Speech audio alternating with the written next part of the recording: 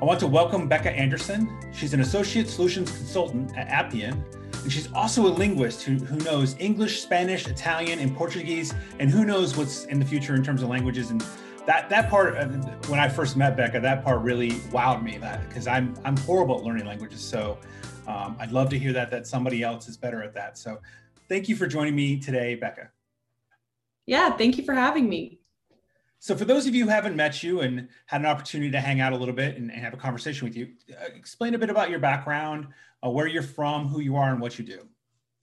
Sure, yeah. So I grew up outside Boston, Massachusetts, in a little town called Lexington. So the Battle of Lexington and Concord with the Minutemen, birthplace of America, shot heard around the world. That was my hometown growing up, which always made the springtime fun, because when everyone else is just having normal spring barbecues, we were having colonial reenactors dressing up in garb with Patriots Day celebrations. I didn't realize till college nobody else celebrated Patriots Day. No. That was just a Boston area thing.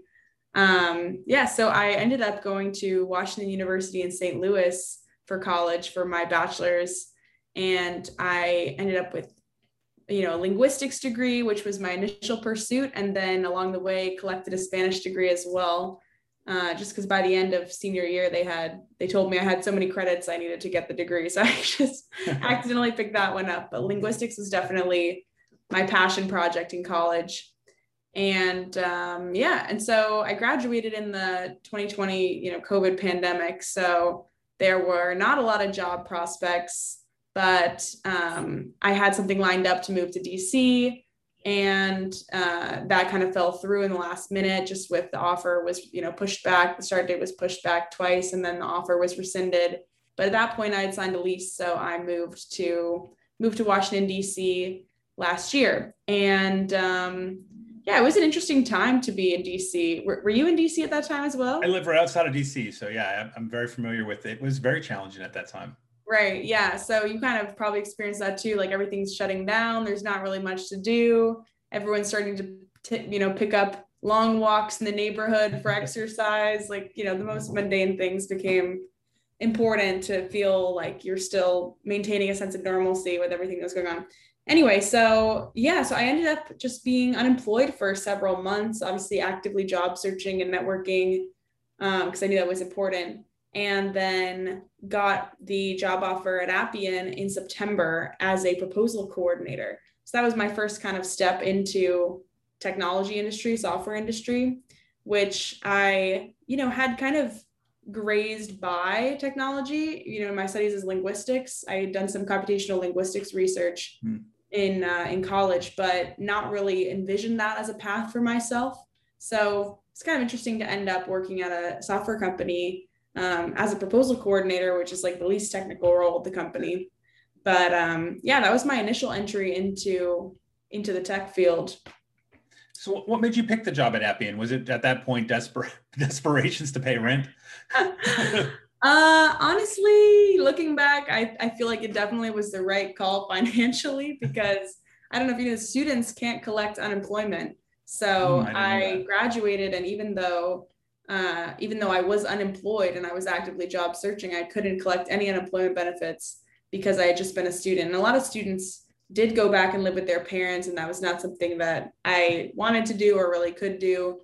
And I had signed the lease in DC anyway. So it was definitely getting time per my bank account to, they say have 6 months on reserve, and I definitely had 6, but it was getting to 4 up there. So I was realizing, I need to kind of find a job. But I was actually waiting for a call back from this computational linguistics role at another tech company, and they had frozen hiring because of COVID. And they had said, we'll call you in July. Oh, we'll call you in August, or we'll call you in September. And they just kept pushing it back.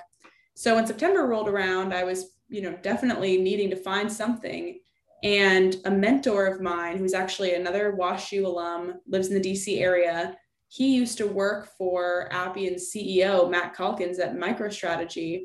Now this is like 20 years ago now, over 20 years ago.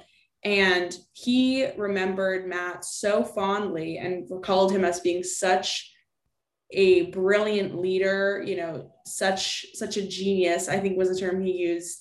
And he said, oh, you need to take that job offer at Appian. Like, you need to. There's no way around it. You never know what doors it's going to open, what opportunities are going to arise for you there. And, if you're choosing between waiting around and going to Appian, and he worked at the company that I was waiting to hear from. So he said, it's against our best efforts to, woo you for me to say this, but I would be doing you a disservice if I didn't tell you, definitely you should take the job at Appian.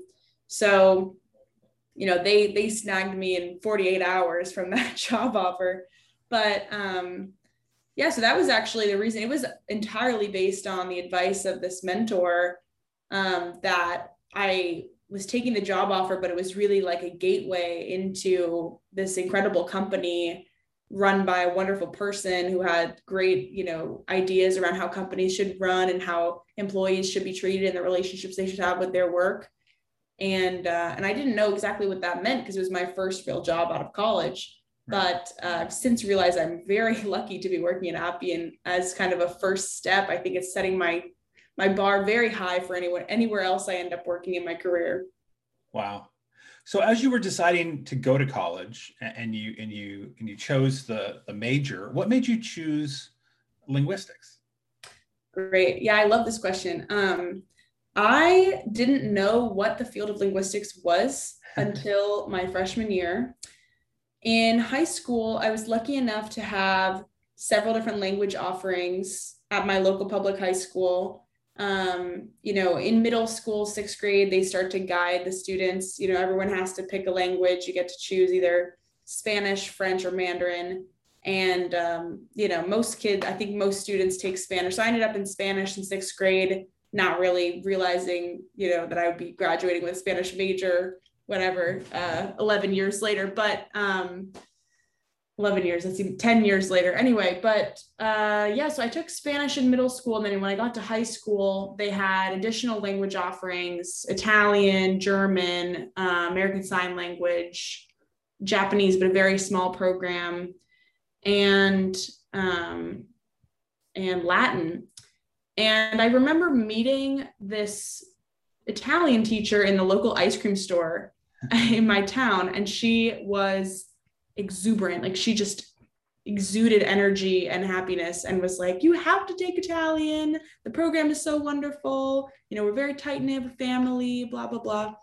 And I still to this day remember meeting her when I think I was in like 9th grade. And so I talked to my guidance counselor, whoever at the time, and said, oh, I want to take another language. And, in high school, especially public schools, they're very rigid about their graduation requirements. And I was not in any risk of not graduating. I mean, I was taking the AP track and like doing all the honors classes and whatever, and community service and all that stuff. And she basically was like, oh, you're not going to have enough gym credits to graduate, or you're not going to have enough whatever, and health classes or whatever. And I just was like, this is ridiculous. I just want to take a different language, whatever. So, despite all of the red tape, I ended up getting to take Spanish and Italian simultaneously starting in 10th grade. And so I was kind of just keeping up with Spanish. I was like, oh, it's silly to let it drop. I've already been learning it for 4 years at this point. And I just picked up Italian. It was very easy. I pretty much felt like it was almost identical to Spanish. And Spanish just felt very easy for me as well. You can tell I'm a talker, right? So I think the classes were always just like sitting there chatting with my friends. It didn't really mean anything for it to be in a different language. I was like, great, an hour flies by when they're just conversational exercises. And the grammar, the memorization all came very easy to me. So it was super easy to pick up Italian as well. So I was taking Spanish and Italian through high school. I took both at the AP level my senior year. And this is the unexpected part, is at the same time I was involved with this volunteering program with people with autism spectrum disorder called Best Buddies. Mm-hmm. It's actually I think it's an international organization. And my local chapter, they had kind of two different components. So one was the mentorship friendship component, where I was paired with a person with intellectual differences and developmental differences. And her name was Amelia. And so we would meet up and, hang out regularly. And then there was also, we would participate in Special Olympics at the end of the year, which was wonderful to see, her get to enjoy that. But Amelia had Cruder-Katz syndrome, which is a chromosomal deletion disorder where her fifth chromosome, part of it is missing. And the impact of that is that she, and this is Amelia in specific, this is, often a symptom of the disorder, but Amelia specifically does not produce language and comprehends language at a much lower level than her biological age. So when we met, she was 21 years old, and she had the comprehension abilities of a neurotypical, probably like 8 or 9-year-old, and did not produce any language at all. And so she had a device, like an iPad, that she would use to communicate, that had several, main functions that she could click, want food, want dog, want home. But it was a very, a great reduction of her communicative capacity to have to use this device. And it's unclear exactly like the cognitive functions that go along with language, because you can't, it's not like surgery in the way you can slice open someone's stomach and see what's going on in the brain. If you slice it open, you still are not sure what's exactly firing. So it's a bit of a black box there, but she just, didn't have the ability to produce language in the way that most people do. And the language she could produce was greatly, reduced or diminished. And I just, from, high school, had this question, like, why is it so easy for me to learn 3 languages? Like English, right? I'm acquiring English natively, learning Italian and Spanish. Some might even call that acquisition as well, since I was in high school. And Amelia doesn't have the ability to acquire even 1 language because of her chromosomal setup. And that was a question, that was a big burning question for me, even as like a high schooler. So, I mean, the college search is whatever it is, I'm sure it's just like a challenge to kind of find, the right place. And there's all the whatever, you have to jump through a bunch of hoops with the college board and all this stuff. So I ended up at WashU because it's a beautiful campus and a lot of really smart go-getter people go to WashU. And in my first semester, I took a linguistics course.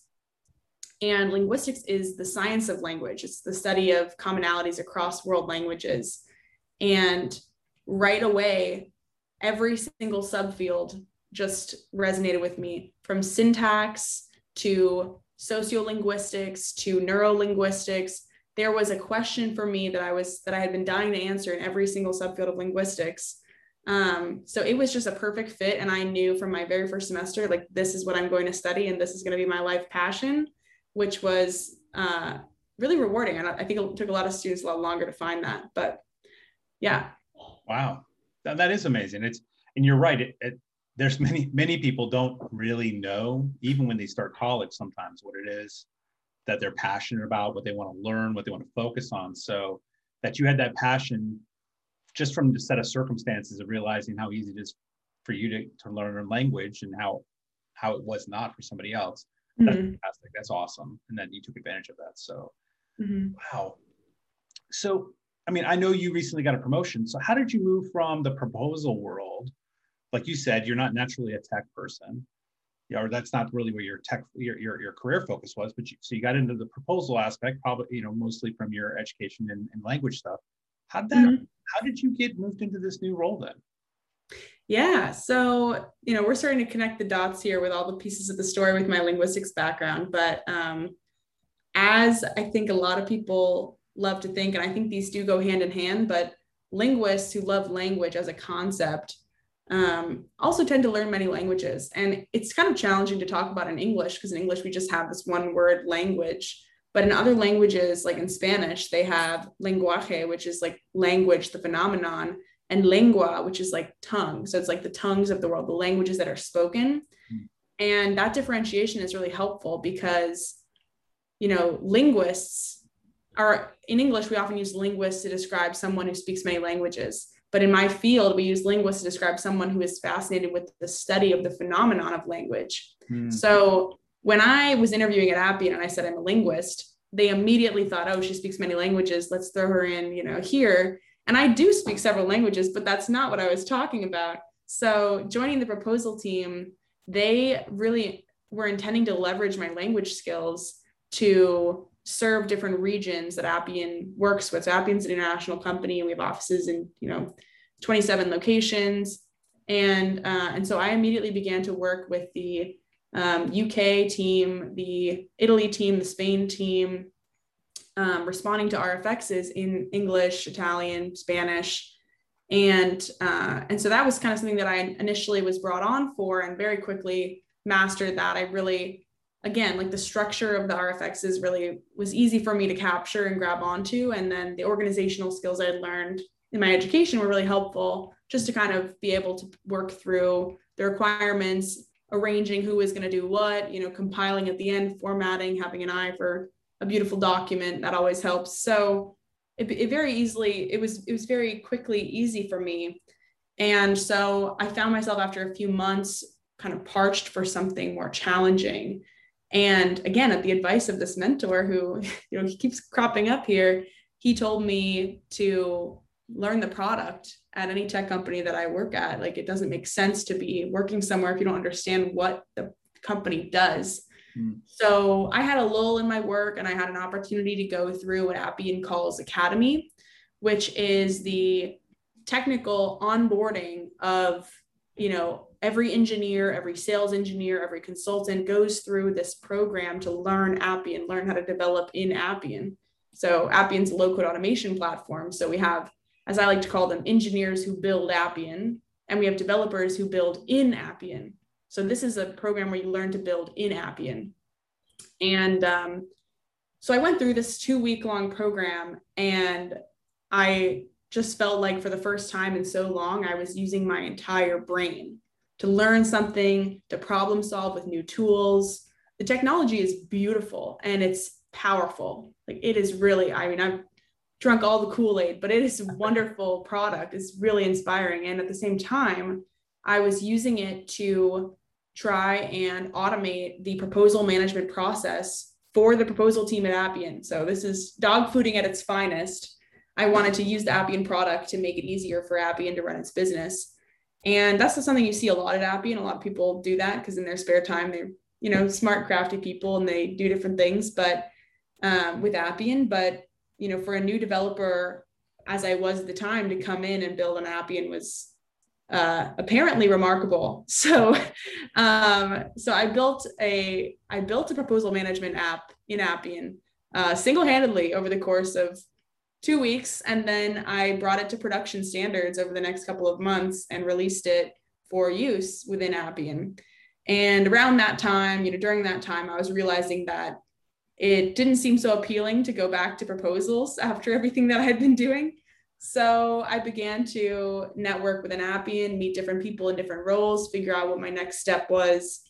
And there were a lot of different roles I was considering, like consultants, sales engineers. Appian has a whole little team of dog fooders whose, whole role it is to build Appian apps for Appian use, called Appian Business Applications team. So I was kind of, asking around, figuring out what was going to be the right fit, and began to hone in on what's really important to me and what makes me kind of feel engaged in the role. And I wanted something fast, I wanted something technical, and I wanted something people-oriented. So I started to cross things off the list, like engineer, I don't think that's going to work out. Internal, whoever, well, maybe I want to be customer facing, so maybe not that. And I just kind of went down with that process and ended up realizing that Appian has this great program for growing sales engineers called the Associate Solutions Consulting Program. And essentially Appian is grooming, smart young people to become sales engineers, learning the sales rituals, becoming product experts, understanding how to listen for values and goals and business problems, to be able to articulate our product positioning to customers and prospects. And that seemed to be a really, really great fit. So that was what led me to take the jump. Nice. So you're still early in your career. And so as you've kind of, prior to getting this job and even at this job, what's something that you experienced that looking back, you go, man, I wish that had gone differently, or maybe those of us in the management positions could reconsider, your story is amazing. So you've definitely taken advantage of things that Appian's provided you. So maybe there isn't anything, but is there anything along your journey that you'd say, at least we should think about? I know you were having a problem getting, of course, during COVID, when you were looking for a job, but is there something, I don't know, that we could take away as a way to improve that process for people who are trying to get started in their career? Yeah. Well, one thing that, I've been thinking about is, and this comes from my own self-reflection, but you've heard me talk through, we chatted before and we're talking now, and, like I'm somewhat of a generalist. I have a lot of different interests, and I am just generally intellectually curious. So knowing that about myself and knowing that there are other people out there like me, I think companies should be looking to hire talent. Generally, they should be looking to hire people that fit with the company culture, that fit with the company vision. And I think when I was offered a job, they were looking at me with the wrong lens. I think they were looking at me through a lens of the role that they were looking to fill. And they could have seen that that was not a good fit for me and saved themselves the trouble of training me twice over within a year, right? And I think that that's something that, hiring managers could take into account is this person, not only is this person a good fit for this role, but is this role the best fit for that person? Mm-hmm. Because ultimately, if you're going to invest money in recruiting, in interviewing, in onboarding, in training, in professional development, if you're trying to groom people to make it to, and not every company is trying to do this, obviously, Amazon has an incredibly high turnover. They're not trying to invest in this process. Companies like Appian that say they care about building pipelines of successful leaders. It was interesting to me that at the first level, they were failing themselves in a way, hiring me into the wrong role. So I think that that's something that could definitely be improved, and is something that you see in the college application process. Colleges, they ask you what you want to study, but they don't care what you want to study. They know it's going to change. They just want to hire people who fit. And yes, it's, a crazy process, but I think that the job application process could have something to learn there in terms of bringing people on who are generally a good fit, and then finding them the right niche by providing them the ability, empowering them to figure that out. Hopefully, it aligns with the roles, but I think that was a little bit of an oversight in my experience that could definitely be, improved upon for other people. That's interesting. I mean, I've been in industry far longer than you. Yeah. And have had my share of people I've hired, and then found out they didn't fit the position. So you're absolutely right. Sometimes we do get a little bit myopic and I just need this position filled. And maybe when I'm interacting with the people I'm interviewing and finding a great candidate, maybe it's about the great, like you said, the great candidate for the company, maybe even if it's not this role. And that would be a new and interesting approach. I think that would be very helpful for us to consider, because you're right, we don't want to lose out the opportunity to bring on somebody we think would be great for the company, even though they may not be perfect for this role. Mm-hmm. And there should be some internal way to communicate that to others, to say, hey, associates, here's somebody we think you might want to check out during this interview process. Yeah. You're right, there's not a lot of internal mechanisms for that at most places. It's not an Appian problem for sure. It's everywhere I've been. Right. And I do think it'd be more common among, recent college graduates. Those are the people who are so malleable and impressionable. You really come out of, and particularly people with a liberal arts education, come out with the ability to learn and the ability to think critically. And those are important skills in every job. Yeah. So we're almost just kind of choosing the fate and the reality for these college graduates by allowing them to just take whatever job they end up with the first time. Because a lot of, recent college graduates, they're not comparing job offers. They lucked in, quite desperate for that first job. Right. So, particularly now. But I think generally, they're not applying to that many things, or they apply to a handful of things, they get one offer and they take the offer. There isn't really that comparison the way when you are already a professional and you have a job and you are job searching from a position of having a job. You can say, here's, a bird in the hand and two in the bush, and which one, do I want to go with? So it's a different position to be job searching, and allows you to think more critically about what is important to you and where the role might serve you in the future.